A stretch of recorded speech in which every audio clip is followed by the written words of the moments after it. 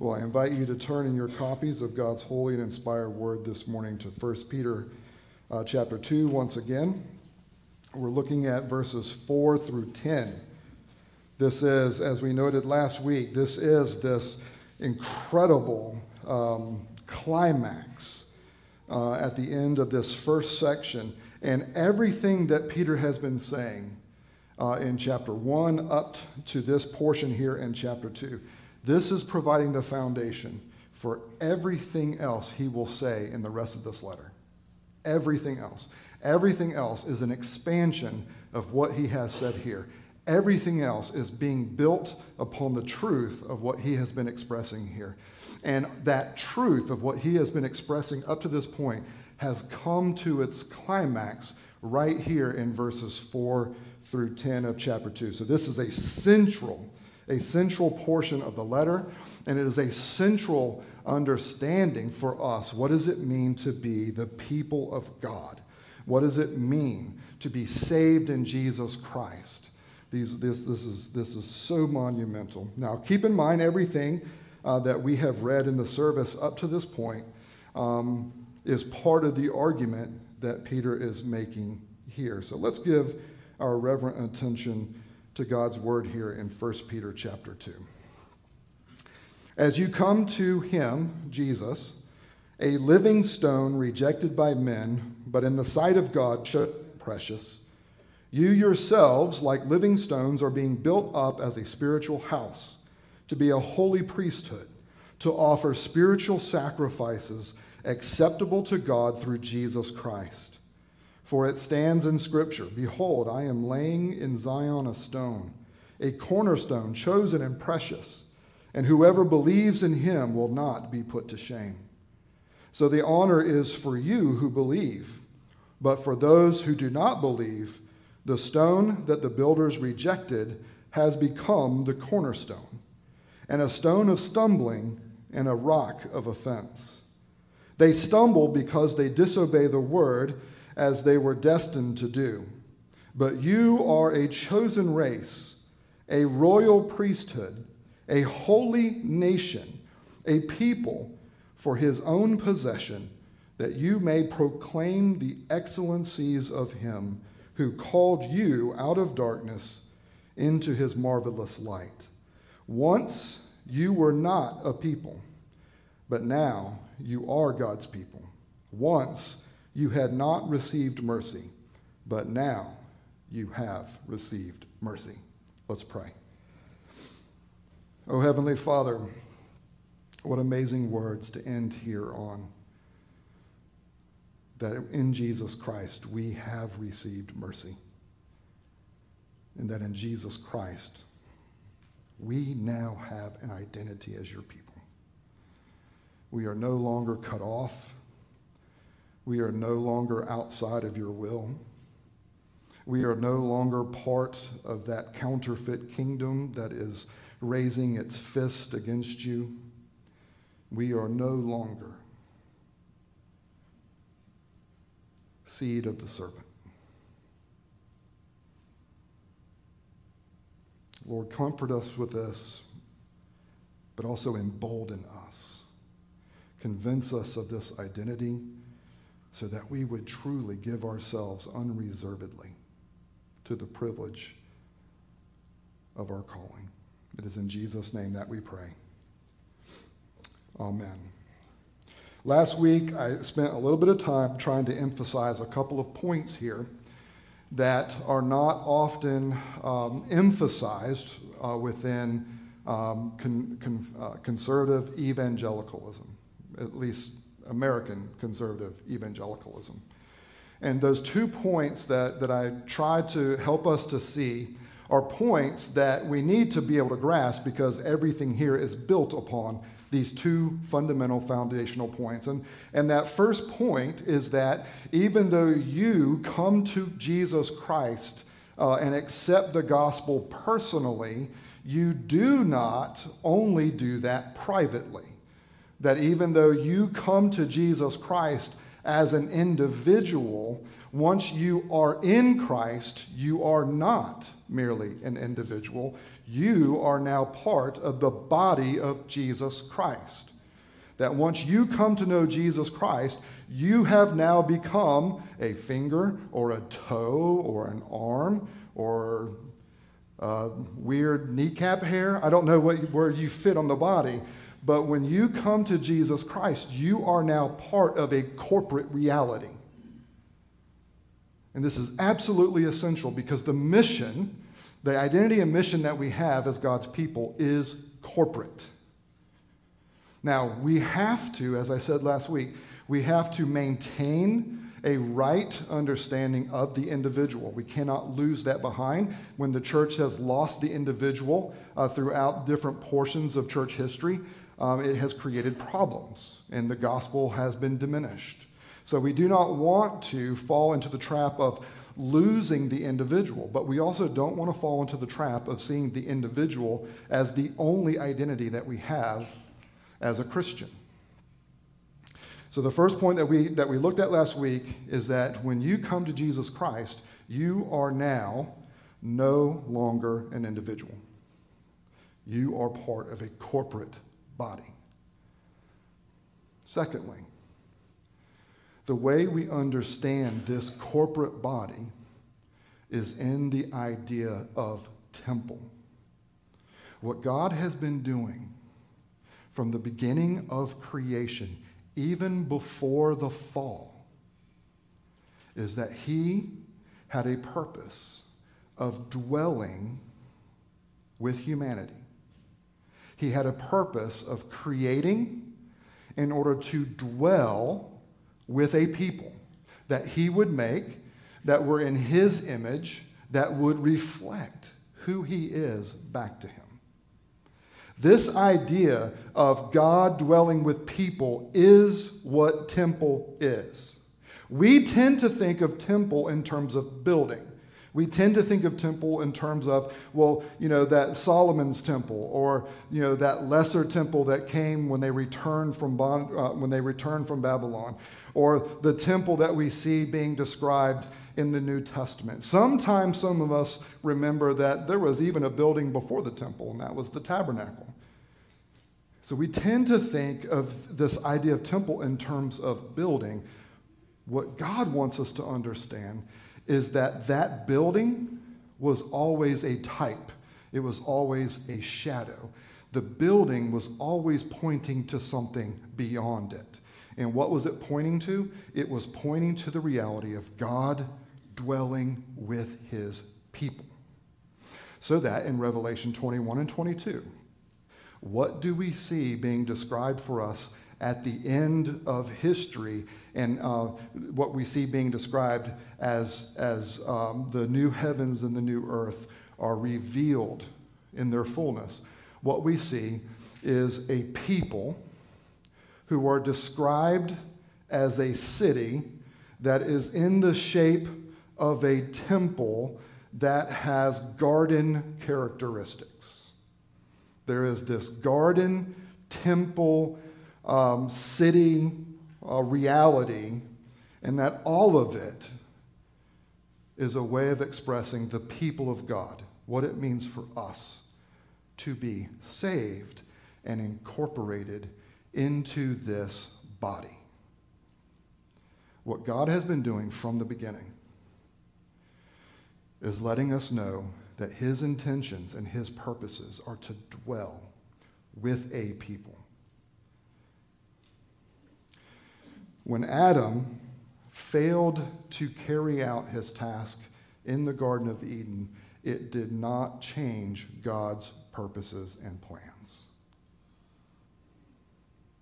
And that is why, when we get to Revelation 21 and 22, this final revelation of God dwelling with his people is something that we see going all the way back to Genesis 1 and 2, only now we see it in its final completed form. So God from the beginning has a temple program. And that temple program is that he's going to dwell with people. But that temple program also from the very beginning was not just a stagnant reality. It was something that was going to grow. It was something that was going to mature. Adam, who is called, as he is the first man that God makes, he has this calling as the image of God to be God's vice regent. He has a royal calling as being one who represents the rule of God to the rest of God's creation. And so Adam and Eve, together, forming that image of God, had a royal calling. But what we also see is that Adam had a priestly calling in the garden. When he is put into the garden where he is dwelling with God in his presence in that garden temple, he had the calling of working and keeping the garden, or cultivating and guarding the garden. It's the same two Hebrew words that are used to describe what priests did in the tabernacle and in the temple. Adam had a royal calling. He had a priestly calling. He had a prophetic calling, as he was the one who received the words of God in that covenant of works, going all the way back to Genesis 2, where he was to receive that word from God in order to communicate that word to Eve and to any of the children that would come from them. What we see in Adam from the very beginning is that he had a royal, a priestly, and a prophetic calling in the garden. And when he failed to keep the covenant of works, he failed in all of those offices. And so God needed to provide a new king, a new priest, a new prophet. All of this came together in the one person and work of Jesus Christ. Now, I just threw a bunch of redemptive history on you. What Jesus is, when he comes to fulfill this earthly ministry, this is why he calls himself a king. This is why he refers to what he is doing in priestly terms. This is why he expresses his ministry prophetically. That in Jesus Christ, what Adam failed to be, Jesus has succeeded. Now, why is that important? All right, now let's get back to 1 Peter 2. Look at verse 4. As you come to him, a living stone rejected by men, but in the sight of God, chosen and precious. You yourselves, like living stones, are being built up as a spiritual house, a temple, to be a holy priesthood, to offer spiritual sacrifices acceptable to God through Jesus Christ. For it stands in Scripture, behold, I am laying in Zion a stone, a cornerstone. What God is doing in Jesus Christ, as we noted last week, is that Jesus Christ, he came, and John 1 tells us, he came as the one who was God. And as God, it says in the Greek, he tabernacled with his people. Jesus is the temple. Jesus is that tabernacling presence of God on earth with his people. But Jesus Christ is not this by himself. Why is it that you and I are to understand ourselves and that connection we have to the corporate body? Because even Jesus Christ does not consider himself as an individual. But he considers himself to be the first of many. What is a cornerstone? And it's really interesting here because the Greek word that's used here for cornerstone in describing Jesus Christ, it can be translated cornerstone. It can also be translated as a keystone. What is a cornerstone? A cornerstone is that very first block that you're going to set to get it in place and to get it right, that every other stone that's going to make up the building is based on. It is the reference point. It's the starting point. It's the reference point. If you don't get the cornerstone right, guess what happens to the building? Not very good. You can see that in anything that I have built. Not a builder. But the cornerstone is absolutely essential. It is the reference point. It is the starting point. Without the cornerstone, the building is unstable. A keystone, by the way, is a stone that when you look at an archway, and you'll see at the very center of the archway, there's always that weird-shaped stone that's right there in the middle. Well, the keystone is the stone that makes the archway hold together. If that stone isn't correct, the arch will just fall. Jesus is described here for us as a cornerstone. He is described for us as the keystone. He is the first, he is the reference point, and he is what keeps it all together. He holds it all together. Now, what is it that he's holding together? He is holding together this temple, this spiritual house that is made up of people. You and I, when we come to faith in Jesus Christ, notice that he is described as a living cornerstone. You and I are described as living stones being built upon him.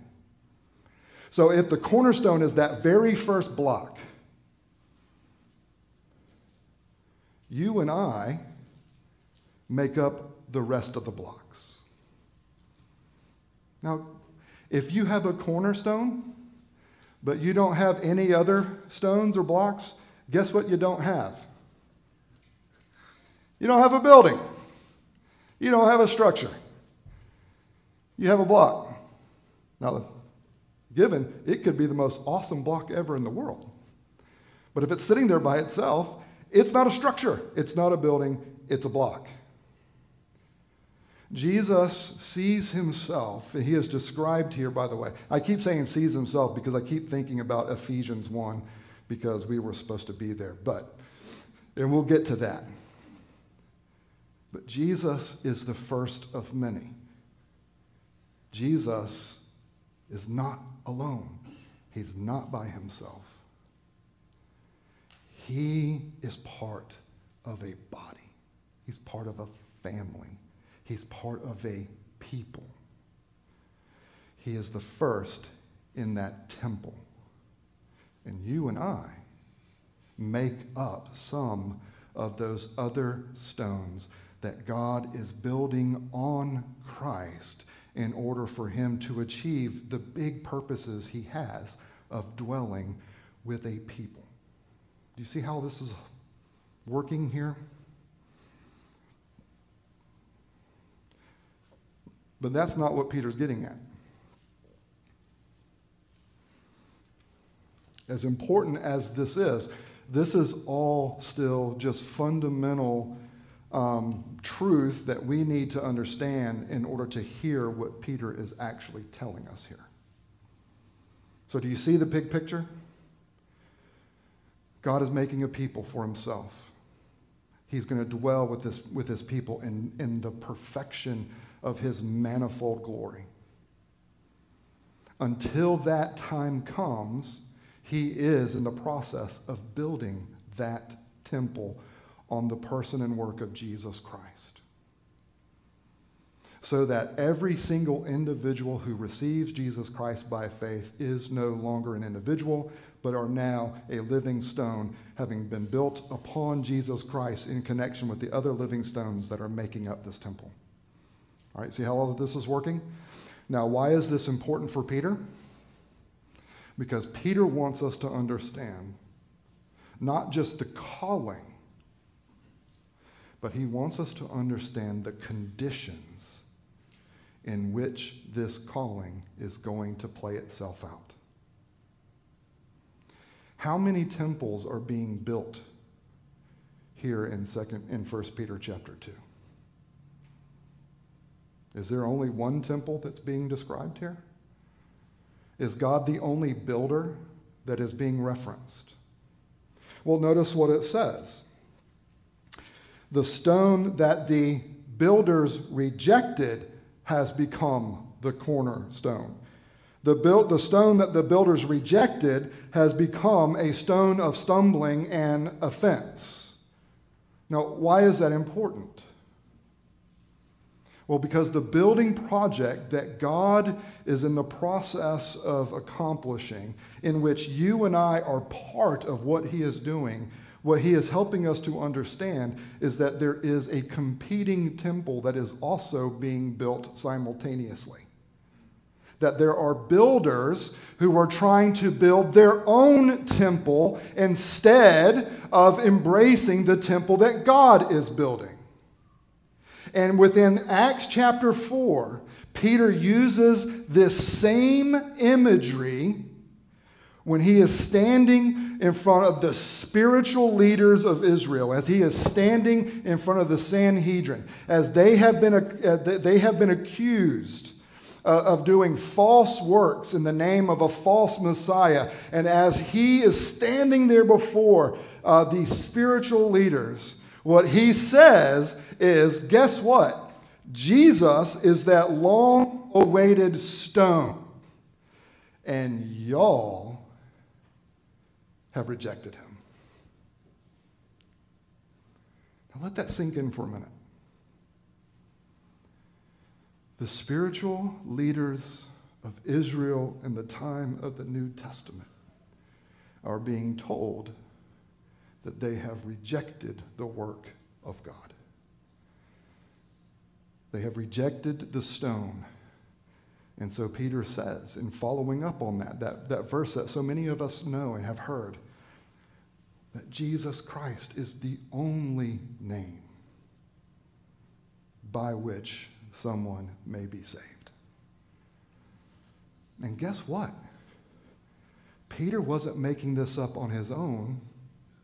Peter was taking things he learned specifically from Jesus Christ himself. Take some time later today, if you would like, and read the parable of the tenants. The parable of the tenants, Jesus is telling this parable about a rich landowner who had a garden, and he went away. And while he is away, he wants to enjoy some fruit from his garden. So he sends a servant, someone who is to represent him. He is to come to the garden and come to the people who were working the garden on behalf of the owner and say, hey, the guy who owns this that you're working for, he wants some fruit. So give it to me so I can take it back to him. And what the people decide is, no, we're not going to give you any fruit. We want to keep the fruit. We're doing the work. We want to keep the benefits. And so they hurt the servant. And what Jesus says is this happens multiple times, to the point that the owner decides, you know what I need to do? I need to send my son. And what do they do to the son? The exact same thing. They reject the son, and they even try to put together a plan to cut the son out of the inheritance so that they will own the garden rather than just being tenants who work it on behalf of the owner. And what Jesus tells us is that if you want to understand the problems that have existed within the history of Israel, then you need to understand them in terms of God, who has a plan and who has been executing that plan, and his people who routinely have rebelled and rejected that plan and tried to do their own thing. In the history of Israel is God sending one prophet after another to speak on behalf of God to his people, to call them back to his building project. And what do they do with the prophets? They kill them, and they kill them, and they kill them, and they kill them. What's interesting here, beloved, is that those who are being shown to be the competition to God are not those who are identified as being part of the world. They are part of the covenant. but they have rejected God's plan and purposes because they think they can do it better. Or they think that the way God has called them to do it isn't going to bear the most fruit. And so they either strike out on building their own thing, or they attempt to build along with God, but in a way that contradicts the way God has told them to build. This is serious. We, as the people of God, can have the right desire of wanting to play a role and to be a part of this building work of God. That is the privilege here, right? That is the honor that Peter is saying. But the scary thing, the temptation here, is to not want to build in a way that reflects how God tells us to build. And how is that? Well, in the entire letter of 1 Peter, what he tells us over and over and over and over is to embrace suffering in order to reflect hope. Over and over and over and over, he is telling us, suffer well, so that when you suffer well, you bear witness to the hope of Jesus Christ. This is counterintuitive, guys. This is not telling us to go out and get forceful and use the sword and try to force people into the kingdom. And he's certainly not telling us to try to avoid suffering because we don't like it or it doesn't fit with our worldview. He is calling us to not only be able to speak the gospel, which is God coming and suffering and dying and being raised again. What he's calling us to is to be willing to show that in the way that we live, taking up our cross and following Jesus. I don't know about you. I don't like that. I want to win by looking like a winner. I don't want to win by looking as if I have lost. How did Jesus win? By dying. And his victory was seen in his being raised to something new. What Peter has already told us multiple times here is that you and I, because of our union with Christ, have already been born again to that something new. And so you can either embrace what it is for you to be this new creature in Jesus Christ, who has already participated in the resurrection of Jesus from the dead, who are already a living stone, who are part of the temple project of God. You can either embrace that and then reflect that in words and in actions that reflect the cross and resurrection, or you can try to go about being a part of a building project that looks different than what God is doing. You and I have a temple identity so that we will see that our calling is to offer worship through the perfect mediation of Jesus Christ. And that in praising the excellencies of God, we bear witness to a God who is worthy of us giving our lives to, even if for a moment, Peter says, our faith is purified by suffering. We cannot disconnect the way we minister from the gospel that we are ministering, because our actions will always end up coloring the words. And if we have all the right words, but we don't embody that with the way that we live, then our witness is going to suffer. So, bringing all this to this conclusion here, Peter is emphasizing to us that we are already in Christ, this temple presence of God here on earth, who are called to offer worship to God that takes place both here and out in our vocation. And that the witness we bear is a witness of lives that reflect the gospel and words that reflect the gospel. So that worship, guys, worship is this key response that we have to God.